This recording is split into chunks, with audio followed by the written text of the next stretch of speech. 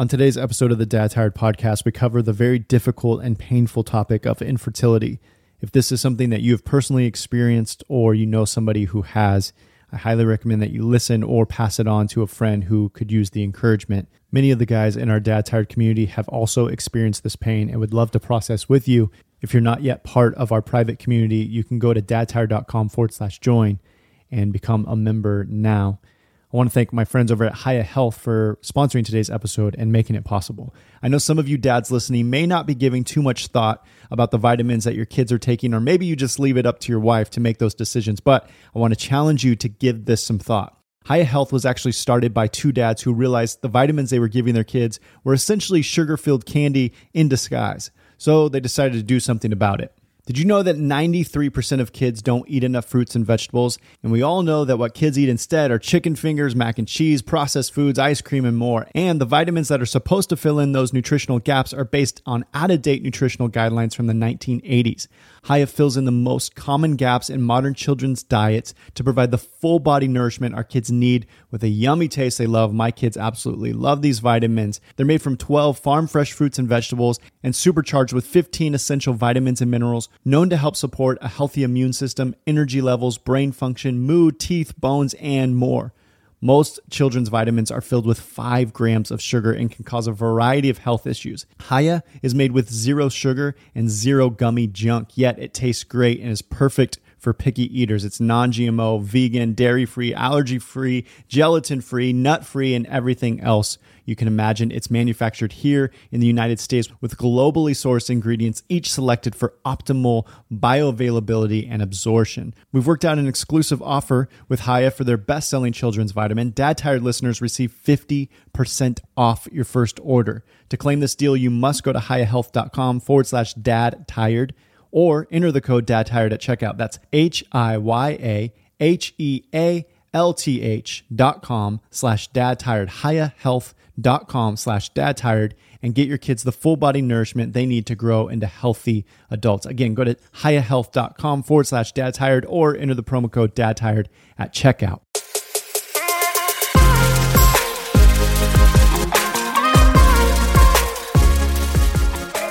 Matthew, so excited to have you on the show with us today, man. For the audience who may not be familiar, tell us who you are and what you're up to these days.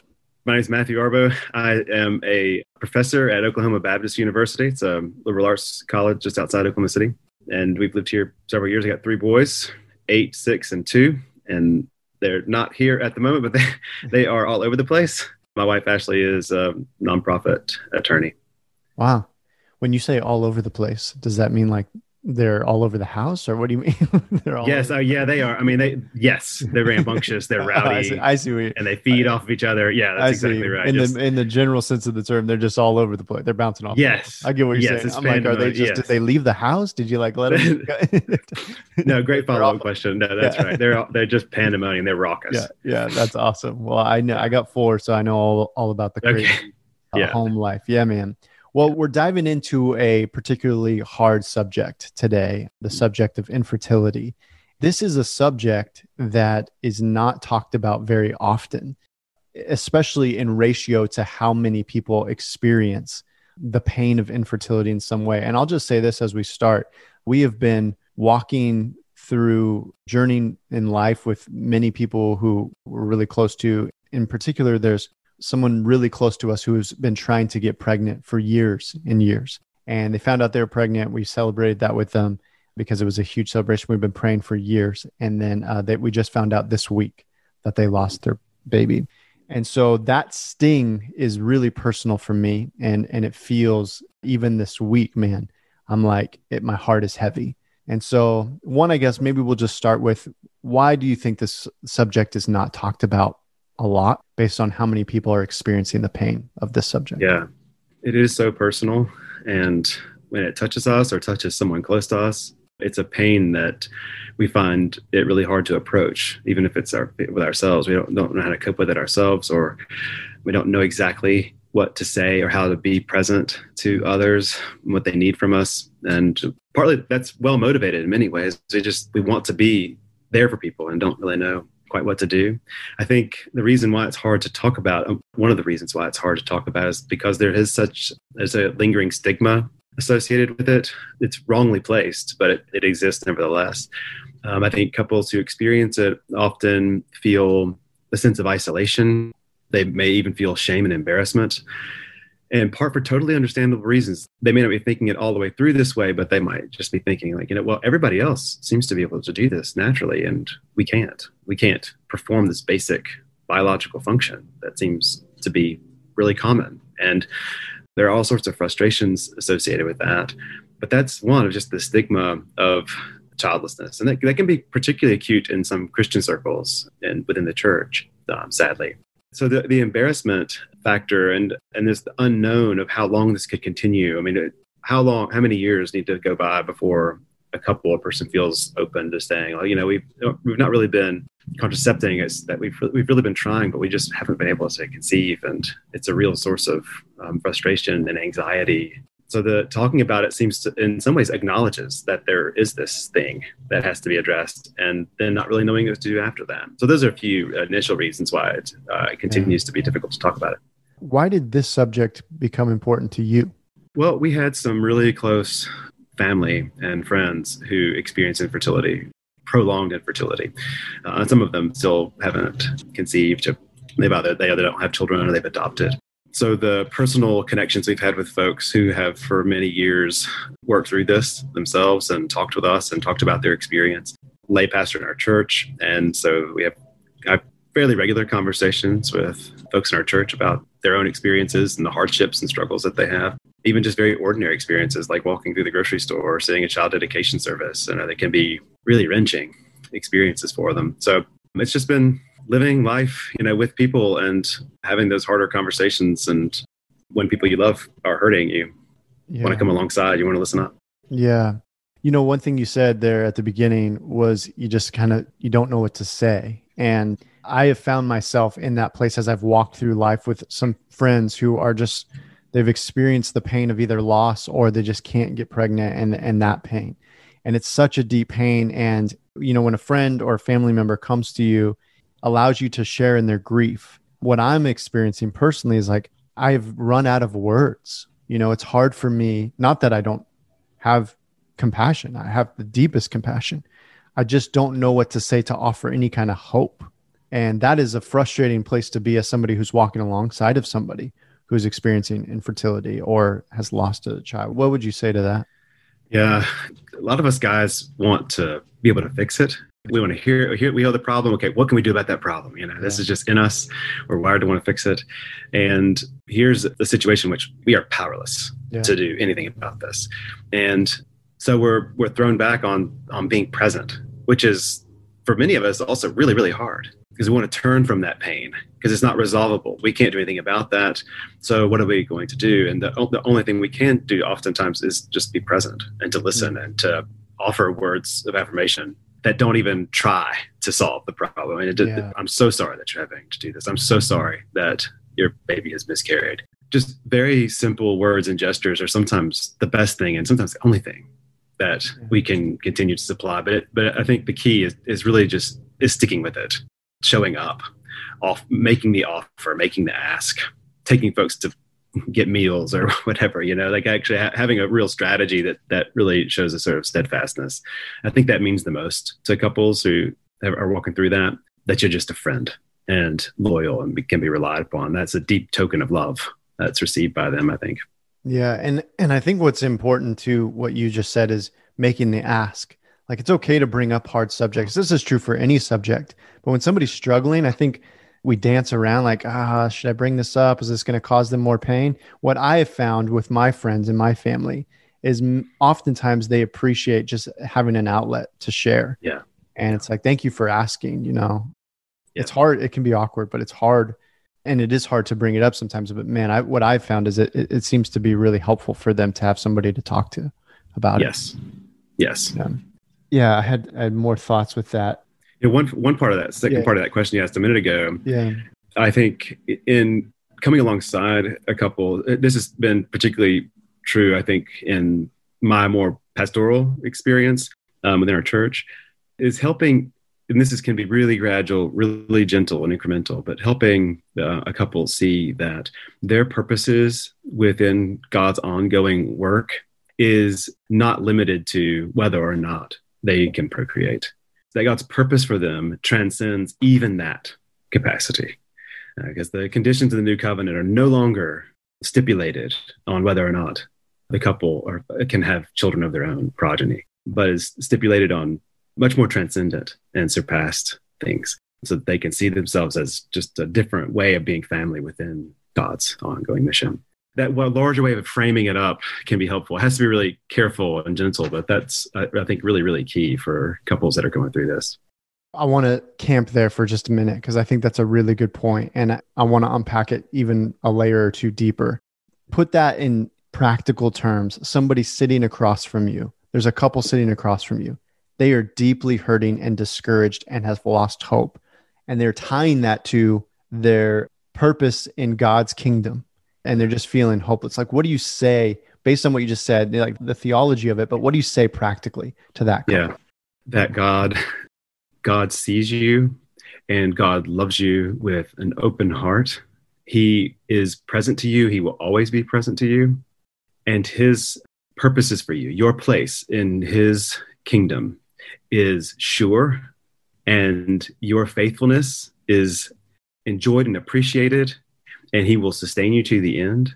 And no matter how hurtful this experience is in the years past, now, and the years to come, he is doing work in you and through you that you cannot possibly imagine. And your place in the church is as important as any other family. The single person, the couple with many, many children, your purpose and place in the community of faith is so important and so distinct. And so you are part of this family, and your place as a different kind of family is so important. We all need to receive from you what you have to offer. And it's unique. You can offer something that many others, in some cases, no others can. So there's a way of taking heart and having faith and hope in that God's purposes, however mysterious they sometimes seem, are actually always good. And he can meet you in your pain and guide you in the ways of life. Man, that's gospel truth. That's good stuff, man. And I think that's probably the thing that, if we're just honest in addressing the elephant in the room, it's the thing that people keep coming back to. Those who are suffering from not being able to have a baby, those who have lost a baby, those who are walking alongside of those people, is the question, man, it doesn't feel like God is good right now. I've been praying and and I see other people having babies. Is God even hearing me? Is God even good? Why would he not answer this simple prayer? What would be your encouragement to them? When it seems as though God is turning an ear from us, or that our prayers just wander into the void and we don't have audience, we don't feel we have access to the power of God. There can be any number of reasons for that. But when it comes to this particular experience with infertility, I think that sense of estrangement and loneliness is accentuated. It's sort of heightened in a way that my experience is my own, and it's not like others. And not only that, I don't even have, God doesn't seem responsive to that. You know, he doesn't hear my prayer. And there are cases in Genesis, where there's a kind of theme of infertility. Abraham and Sarah, Jacob and Rachel. It's a very interesting theme in Genesis that's easy to overlook. But it seems as though when you turn there, it seems, well, God answers all those prayers. He overcomes all these instances of infertility. He provides the child. And there's a way of trying to render that so that, you know, everyone who asks will receive in that way. But that's not actually the point of those narratives. They're actually telling a bigger story about God's redemptive purpose and what he intends, and the good that he intends for us, and the want that he has for us to rely fully on him. And that's so hard. It's so hard in the experience of pain and frustration and anxiety, and honestly, a sort of hopelessness, to find in God all the resources and power and grace and mercy we need to uphold us in a day and to uphold us for our lives. Doesn't mean that we get some solution that God will, in an epiphany or in this grand gesture, in this wonderful miracle, we will receive what we've asked for. Maybe that happens to some, but not for all. But in any case, whether it does finally come or doesn't, it's a place for the Christian is the same in the sense that we are invited to live with Christ Jesus, to learn from him, but to receive from him. That's ubiquitous. That's for all. That's a universal task in discipleship. So we don't have solutions, say, but we have an answer in Christ Jesus. That we find our hope. And yeah. Yeah.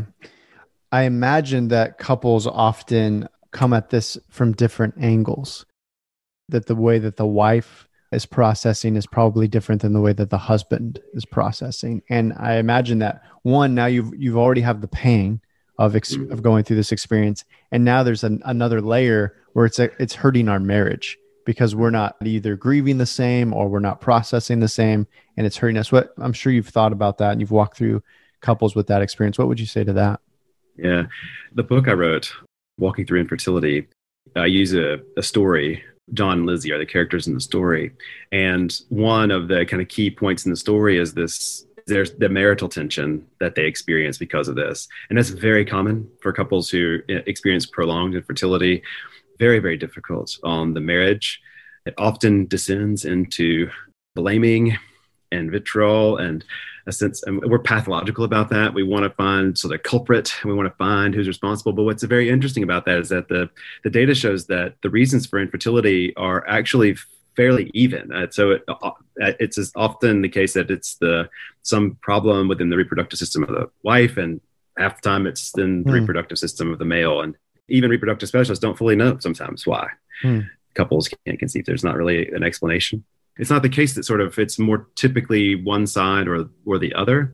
In the rush to sort of find out what's going on to explain it, which is what we want to do, if we feel that we can't either bear the burden of that responsibility ourselves, or sort of forced it onto others. And it takes a mature and charitable marriage, where the couple's working together on clear communication to sort of get through that. And they'll probably, in a way, never get fully got beyond. But that's essential to the maintenance of healthy, committed, loyal marriage under those circumstances. And you're absolutely right that men and women will often grapple with this in different ways. Personally, women, generally speaking, will be a little bit more open. They're a little more trusting with their friends about some of these more vulnerable experiences, whereas men are quite the contrary and will internalize and feel a very pronounced sense of shame that it's really, really hard to articulate. So much of contemporary masculinity seems to be bound up in a certain sort of family and being able to have children. And that since what the person will call failure is so deeply wounding that it becomes almost impossible to share it. But it's absolutely essential that they do, particularly within the life of the church.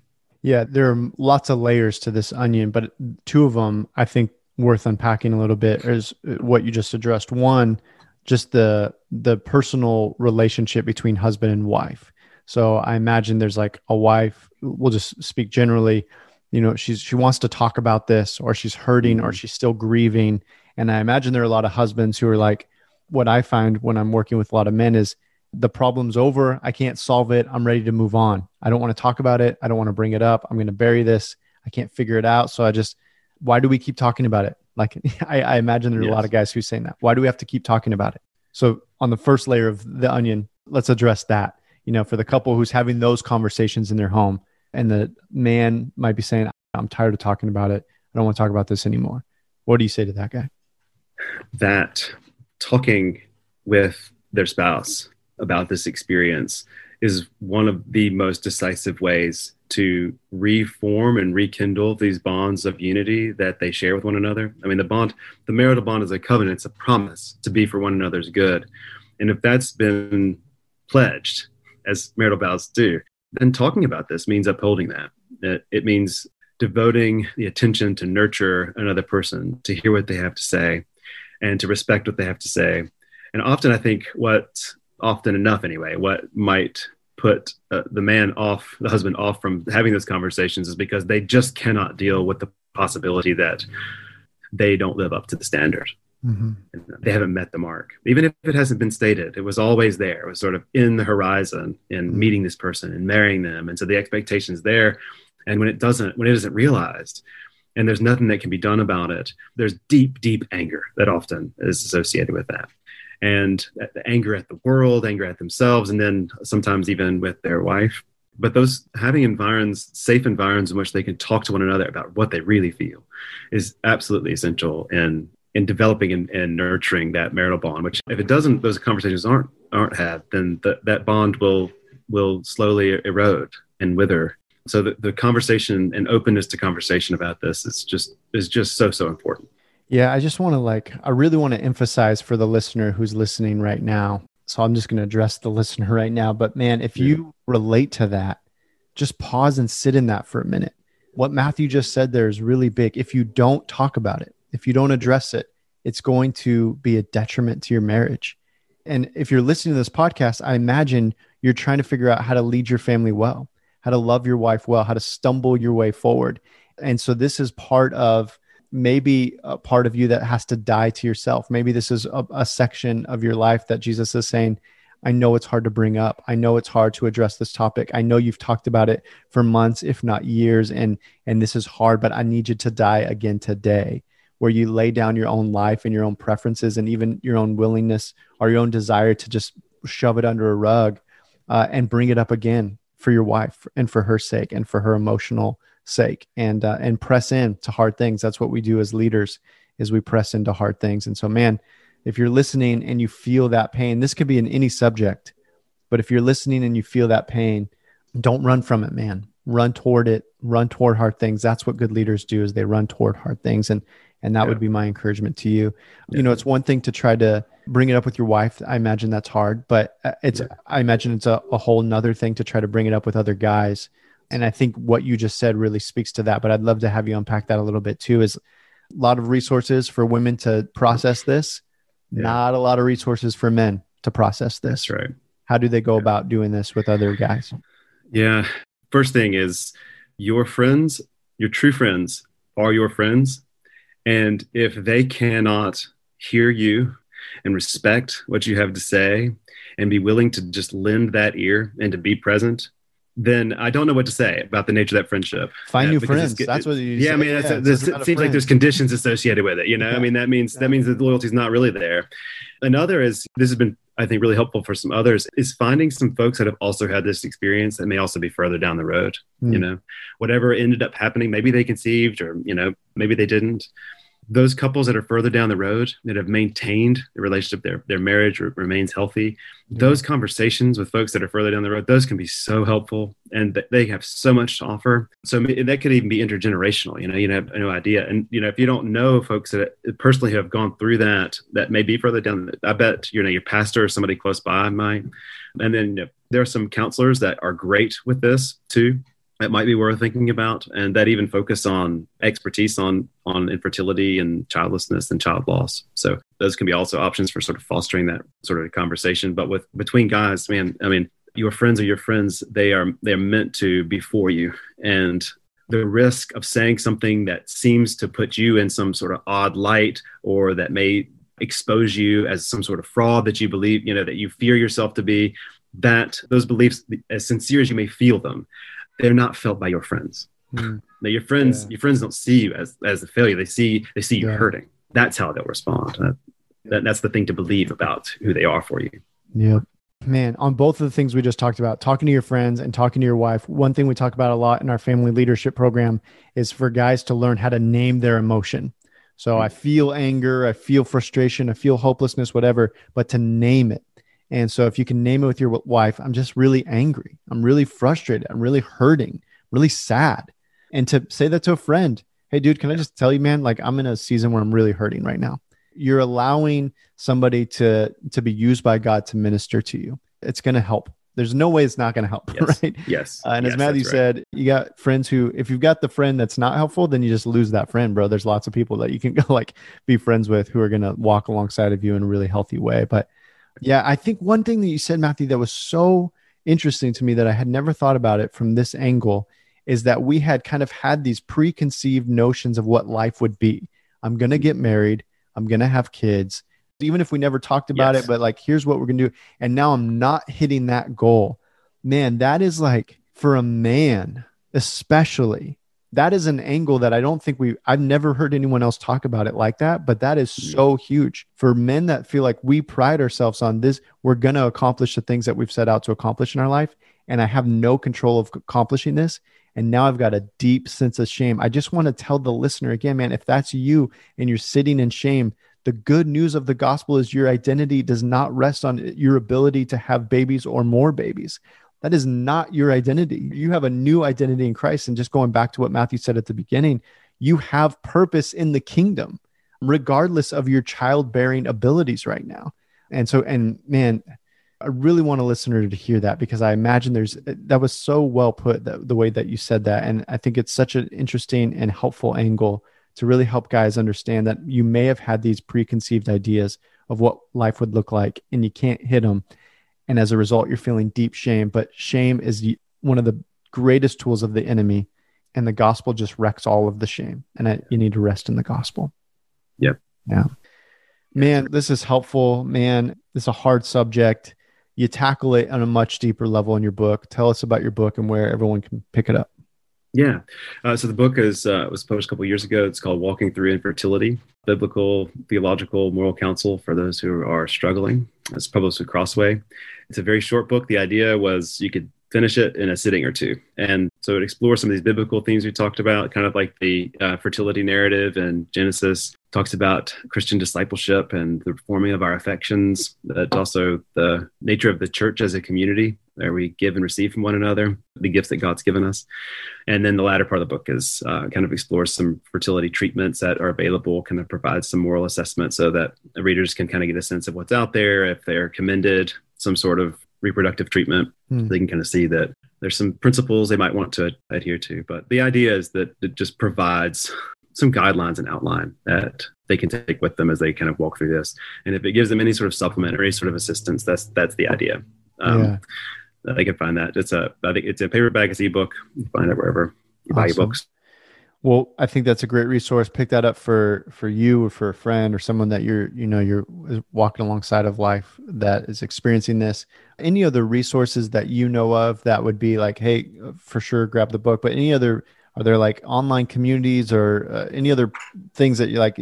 Definitely, if you're listening to this episode and it's affecting you or someone close to you, here's a resource you could check out right now. Yeah, there's a book that's published with Tyndale. I'm forgetting the title right now. Okay. Exactly. Chelsea's the author, and she has a personal experience with this. So my wife and I are not infertile. We've had some close friends are, but she is herself infertile. So she and her husband, and so there's a slightly different sort of account, but it's very personal and felt. So I commend that book. And there's a couple of other books that have come out in the last few years that sort of pursue some of these lines of reflection. As you said, I think the number one place to find support and consolation and help is within our local church communities, within your community group, with your local friends. As far as other online sources, I'm not aware of a lot of really super great online sources in terms of forums, but I'm not sure exactly what to commend for those. Not safely anyway. Yeah. So I'll have you email me the book when you remember the title, sure thing. If you look it up, and then I'll put that in the show notes. So if you're listening right now, I'll just go to the show notes on the website, and we'll make sure that book's linked there for you. So both the books are there, so you can pick that up right away. Matthew, thanks for taking the time to share a little bit of your heart and shepherd us through this topic. I really appreciate it, man. Yep, absolutely. Thanks for having me on. I enjoyed it.